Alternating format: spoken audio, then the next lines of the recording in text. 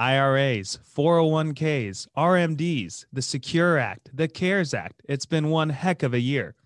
And we are going to handle all of those on this episode. We are so excited. We have got Denise Appleby. She is an expert in this arena, and she's going to answer all the questions that Merce and I throw at her. Now, you may have other questions, though, that you would like us to handle in the future. We would love to hear what those questions are. So please send us a text, and the text number is 1-984-207-1753. If you send us a text and ask any question you want us to answer, we will try our best to cover it in future podcasts. But now we are super excited to bring to you our episode today with Denise Appleby. We hope you enjoy.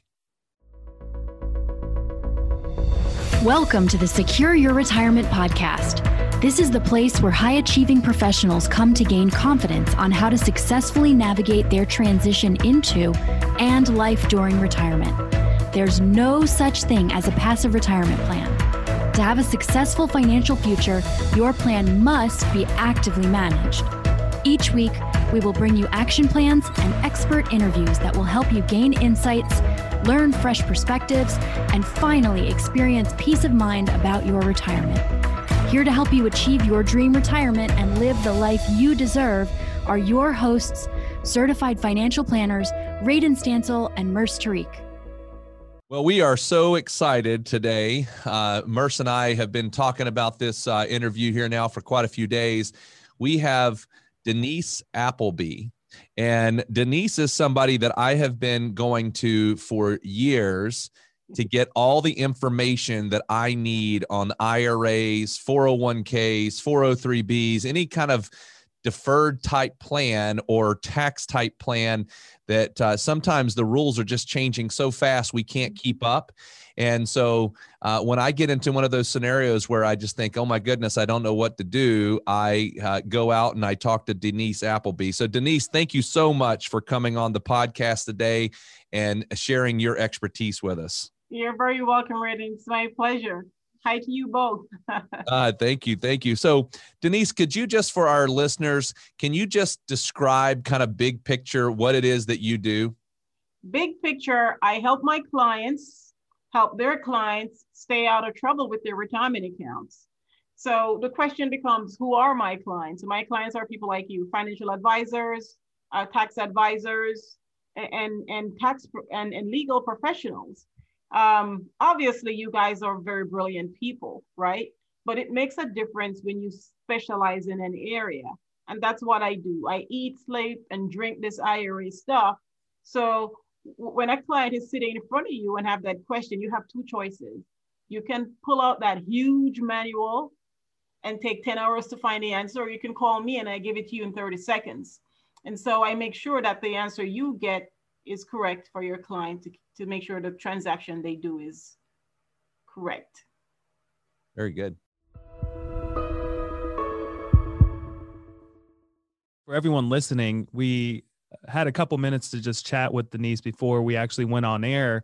And, you know, I had a question about IRAs, and Radon and I were in this world, and still there's certain things that we don't know. So like Denise was saying, you can either go read that big publication by the IRS that's everything IRAs, or you can have an expert that can help answer any questions that you have. So I had a personal question and she answered it within a couple of seconds. So but Denise, I want to ask you, you know, how do you in the world of IRAs, how did you get to where you decided you wanted to become an expert in IRAs? Because, you know, that's not the most glamorous thing for some people. Some people hate IRAs and knowing everything about them. We have to know about them because of our profession. But what made you decide to become an expert in them? Well, I do love IRAs. I eat, sleep, and drink IRAs, and my friends call me an IRA nerd. Now, I sort of fell into it. I started working for a firm called Pershing, and believe it or not, the first day of work, I was supposed to be in the ACAT department. The IRA department was short-staffed, and they borrowed me. And I took to it like a fish to water, and so they never gave me back to the ACAT department. And because I loved it so much, I read everything I could get my hands on. People would start coming to me with questions when they needed the answers, and I became the Pershing in-house expert. And, one day I decided that I wanted to start my own business, and this was a good avenue for that. And so when I resigned from Pershing, luckily for me, Pershing became my first client. So that's how much Pershing trusted me. And that leads me to where we are today. Well, very good. Well, I know that you love and eat, sleep, and drink IRAs because I have asked you so many questions. But let's just kind of dive in here. We're going to talk about two different things, major topics, I guess, today. The first one is the Secure Act. Mm-hmm. So could you kind of give us again a high level of some of the things that were affected with, these types of plans that we're talking about, IRAs and 401ks and those kind of things when it comes to the Secure Act? What are some of the major things that you find are like high level topics that we need to know about? Yeah. And for people who are saying, what's the Secure Act? You probably remember most of last year, it was as if, the sky's falling. The sky's falling when it comes to retirement accounts, because one of the biggest stories that came out of 2019 was the death of the stretch, as some people call it, because that's one of the changes that were made under the Secure Act. There were good things under the Secure Act and not so good things. Some of the good things were for those who are supposed to start taking required minimum distributions. As long as you did not reach age 70.5 by December 31st, 2019, then your required beginning date was increased to age 72, as opposed to age 70.5 for those who did reach age 70.5 by December 31st, 2019. And another good change was the repeal of the age limitation on traditional IRA contributions. Now, you guys know that when it comes to making contributions to a Roth IRA, there is no income cap whatsoever. And so the question becomes, why was that silly rule in place for traditional IRAs? Now, luckily, the Secure Act repealed that. So it doesn't matter what your age is, you can make a contribution to a traditional IRA as long as you have eligible compensation. Now, this rule, though, applies to contributions that are made for 2020 and after. There is a new exception to the 10% early distribution penalty for qualified adoption expenses or for the birth of a child. So what am I talking about here? If you take distributions from your retirement account before you reach age 59.5, any portion of that distribution that is taxable is subject to a 10% additional tax. That's pretty steep, right? And most people are not familiar with that. You think, I go to my IRA custodian, I ask for a distribution of $100,000 from my traditional IRA, and I might say to them, withhold 10% for federal income tax. And you're going to owe income tax on that, federal, probably state, depending on where you live. But when your tax preparer files your tax return and they tell you you owe an additional 10% early distribution penalty, that usually comes as a shock to most people, because they don't know that if you take it before you reach age 59.5, it's subject to a 10% additional tax. But there are some exceptions to that. And one new exception that was added is for distributions for qualified birth or adoption expenses. That can be done from a 401k or an IRA, and it's $5,000 per participant. So those are some of the key changes. Those are some of the stuff that's good. Are you ready for me to talk about what's getting everybody so excited about the Stretch IRA? Sure. Yeah. That was my question is you said it and then we kind of went away from it, but you said the death of the Stretch IRA. And I think a lot of our clients, they knew about the Stretch IRA. They loved the idea of it. And so tell us how it's changed now. Yes. So we know why everyone saves in a tax-deferred retirement account, right? Braden talked earlier about 401ks, pensions, 403bs, etc. Why do we save in those retirement accounts? Because earnings are tax-deferred, and so you get that compound effect of earning upon earning.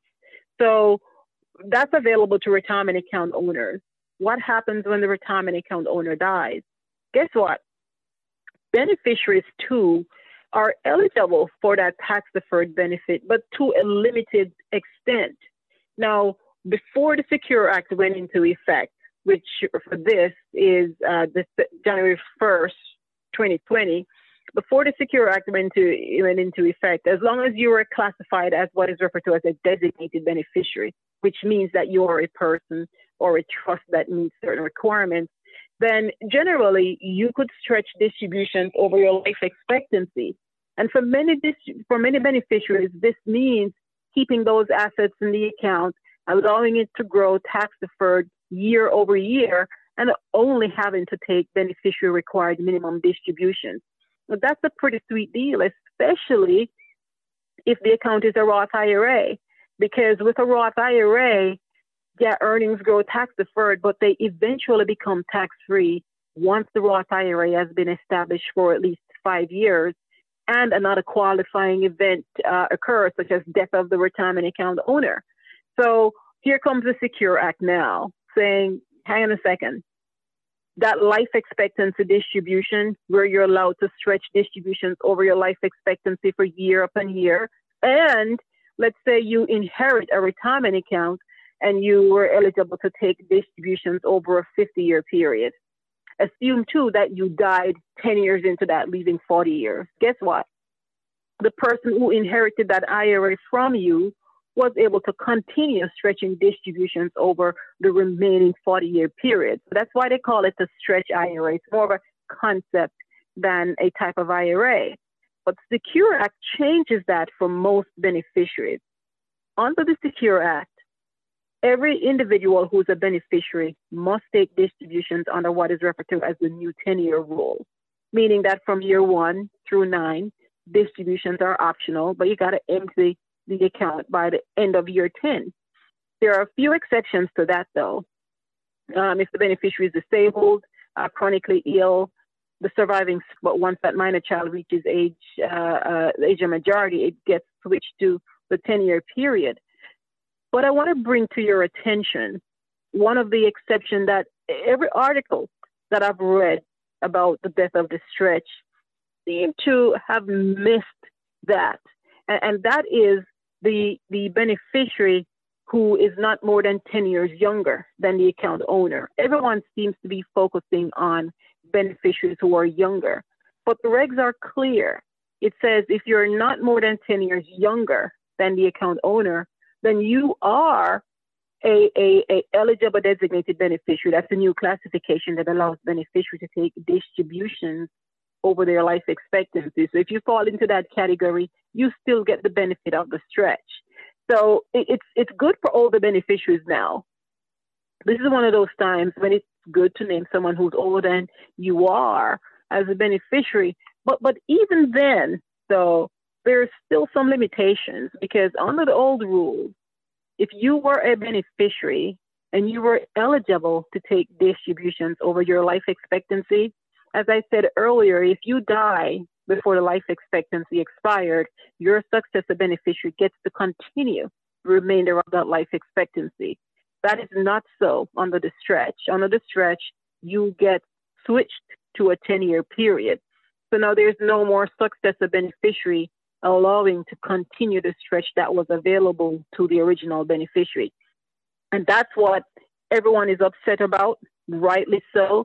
But I would say to those people, check first to see whether or not you fall into the category of an eligible designated beneficiary, which is those categories that I talked about: spouse beneficiary, minor child of the account owner until they reach age 21, a disabled beneficiary, a chronically ill beneficiary, or a beneficiary who is not more than 10 years younger than the retirement account owner.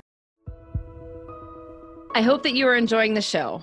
By the way, if you are in or nearing retirement and are someone who wants to gain clarity on what questions you should be asking, learn what the biggest retirement myths are, and identify what you could be doing to achieve peace of mind for your retirement, get started today by requesting your complimentary video course, 4 Steps to Secure Your Retirement. To access the course, simply visit pomwealth.net/podcast. If you're new here or you haven't done this yet, this is definitely the first step to get started in applying these principles to your life. So head over to pomwealth.net/podcast and check us out.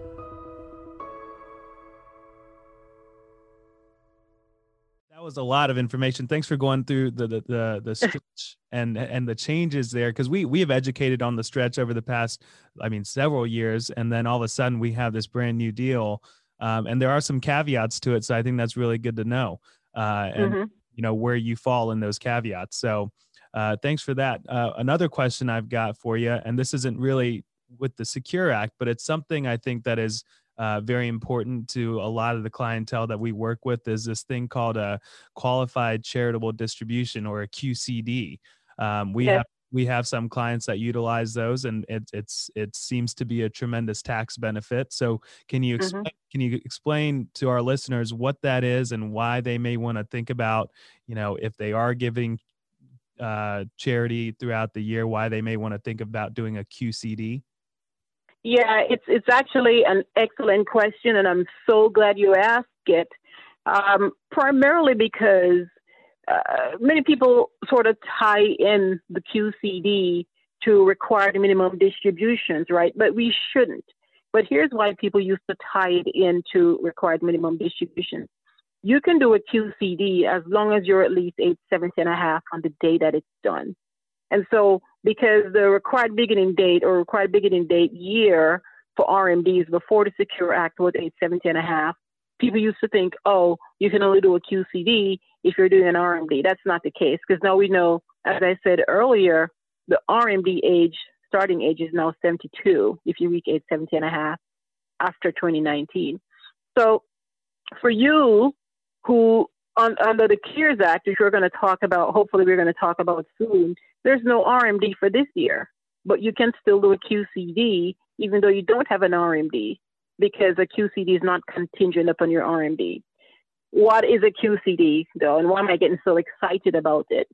Well, typically when you take a distribution from your retirement account, any pre-tax amount is included in your income, right? So you pay ordinary income tax on the amount. But there are some exceptions to that. And one of the exceptions is if you make a qualified charitable distribution to an eligible charity. You hear me emphasizing eligible charity. It's very important, right? Not just any charity. So you got to talk to your advisor and make sure that the charity meets the requirement. If the charity meets the requirement, if you're at least age 17.5 on the day that it's done, and if the amount is paid to the charity, it can be delivered to you, and you deliver it to the charity, but it has to be paid to the charity, then guess what? The amount is tax-free, and you can do that for up to $100,000 per year. And if you're married, it's $100,000 for your spouse and $100,000 for you. So for people who are charitably inclined, this is a good way to take money out of your retirement account tax-free and donate the amount to your favorite charity. And that includes churches. A lot of people don't realize that the donations that you make to churches qualify for this tax-free distribution treatment. Great. Well, we know that we've had a few clients do that, and it's certainly been something that they've been interested in, and we try to talk about it as much as possible. So we're glad that you were able to give us those numbers and the details. But you did mention the CARES Act. Now, CARES Act is something that we dealt with this year. It went into place. So can you just give us, again, a high level of the CARES Act when it comes to why it's important, what are some things about it, and how that connects to the IRA's 401k type scenario? Absolutely. So I mentioned RMDs earlier, the mandatory requirement that says you have to take distributions from your account once you reach a certain age. The CARES Act waives that for 2020. So except for defined benefit pension plans, you do not have to take required minimum distributions from your RMDs for 2020 under the CARES Act, right? And if you already took that RMD, you can roll over the amount within 60 days. There are certain rules that you need to think about. And if we have time, we can get into those later. But that's one of the benefits under the CARES Act, no RMDs. Here's another benefit, though. There are a lot of people who were laid off or have their income otherwise adversely affected, because of the COVID-19 pandemic. And under the CARES Act, if you are one of those individuals, you can take a coronavirus-related distribution from any one of your retirement accounts of up to $100,000 for 2020. That distribution can be taken from January 1st up to December 30th, 2020. And guess what? Typically, when you take a distribution from your retirement account, it has to be included in income for the year of distribution. But the coronavirus-related distribution is an exception to that, and you can spread that income over 3 years. In addition, 10% early distribution penalty that I talked about earlier does not apply to a coronavirus-related distribution. And if you decide that you want to roll over the amount, as opposed to a usual 6-day deadline for rolling over that amount, you now have 3 years to roll over those amounts. So you get 3 significant tax benefits from coronavirus-related distribution. Great. Now, you mentioned that about taking out up to $100,000 on the IRA and can spread it over 3 years. Is there a criteria for that? Anything we have to prove? What would they have to do to be able to qualify for that? Excellent question. You have to be a qualified individual. That's the IRS's terminology. And so the question becomes, who is a qualified individual?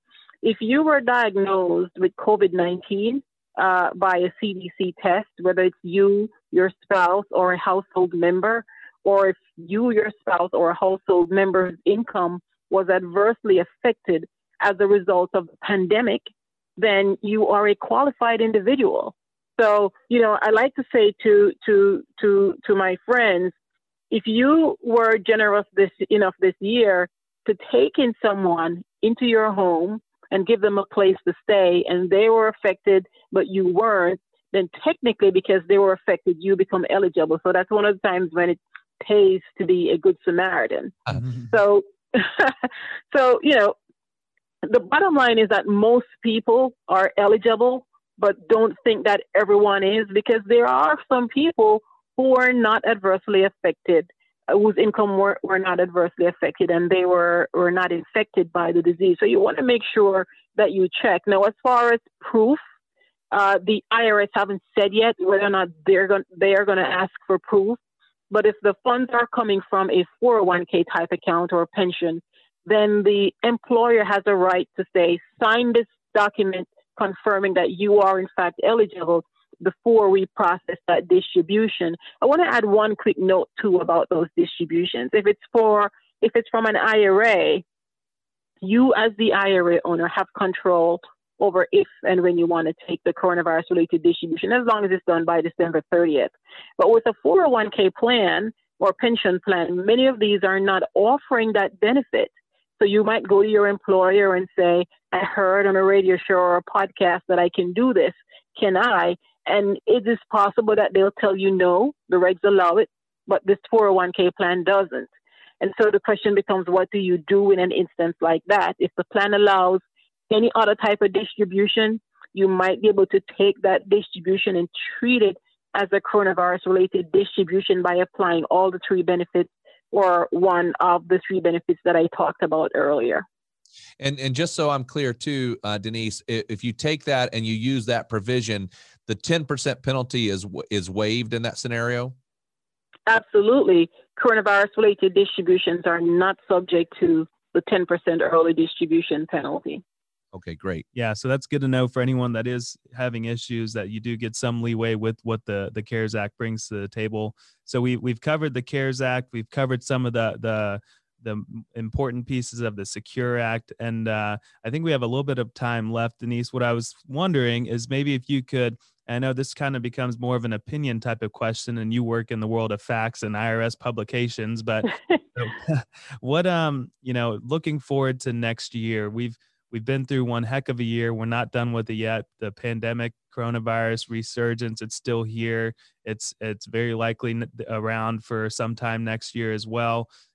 Does the CARES Act get extended? Do you think RMDs are going to be, waived for next year?